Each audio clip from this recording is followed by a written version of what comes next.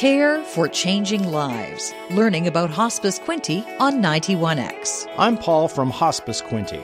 Each year on the third Thursday of November, we have Children's Grief Awareness Day. It's been intentionally placed there before American Thanksgiving and the holidays.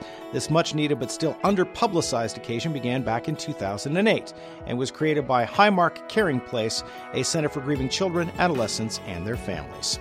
Many people do not realize how much children are burdened by the grief caused by the loss of a loved one. Did you know that 1 in every 20 children lose a parent before they graduate high school? This statistic does not even include the loss of a sibling, a friend, classmate, or a grandparent, all of which can be equally devastating and throw a young person's belief system completely into doubt and chaos. Children are often unable to speak for or stand up for themselves as they try to come to grips with the grief that they do not fully understand. Loss, which goes unrecognized in a healthy way, then follows a child through their whole life and often does some long-term damage. What they need is advocates to speak up for them, to get them the help that they need, and that is why this day exists, to raise awareness of the effects of death on a child and to raise awareness of why and how to help a child who is grieving. Following the death of a loved one, children are often misunderstood and are very often overlooked while they're dealing with that grief. A phrase they often hear is, quote, "just get over it." But just as an adult will defend themselves and say they can't, quote, "just get over it," it's exactly the same when it comes to kids. Grief is not in a timer, nor does it ever completely go away. The shock and confusion can lift over time, but grief never ends, so we need to hear what children have to say and really listen to them when they need that help. They need tools for dealing with the grief, and they need us to respect them most of all, to be there for them, and to share that moment. Hospice Quinte believes it's important that people know more about children's grief and how to address it.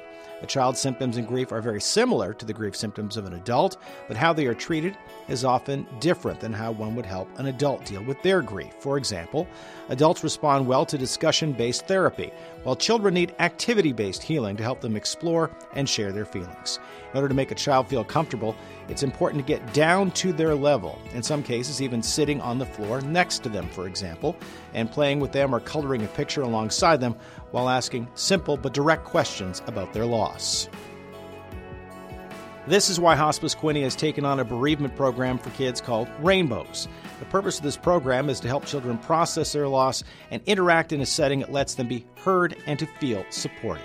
The program is 14 weeks long, has 3 to 5 elementary school-aged children in each group session. Over the full course of the program, it addresses many different subjects, including self, family, belonging, fears, blame, trust, forgiveness, changes, transitions, and finally, acceptance.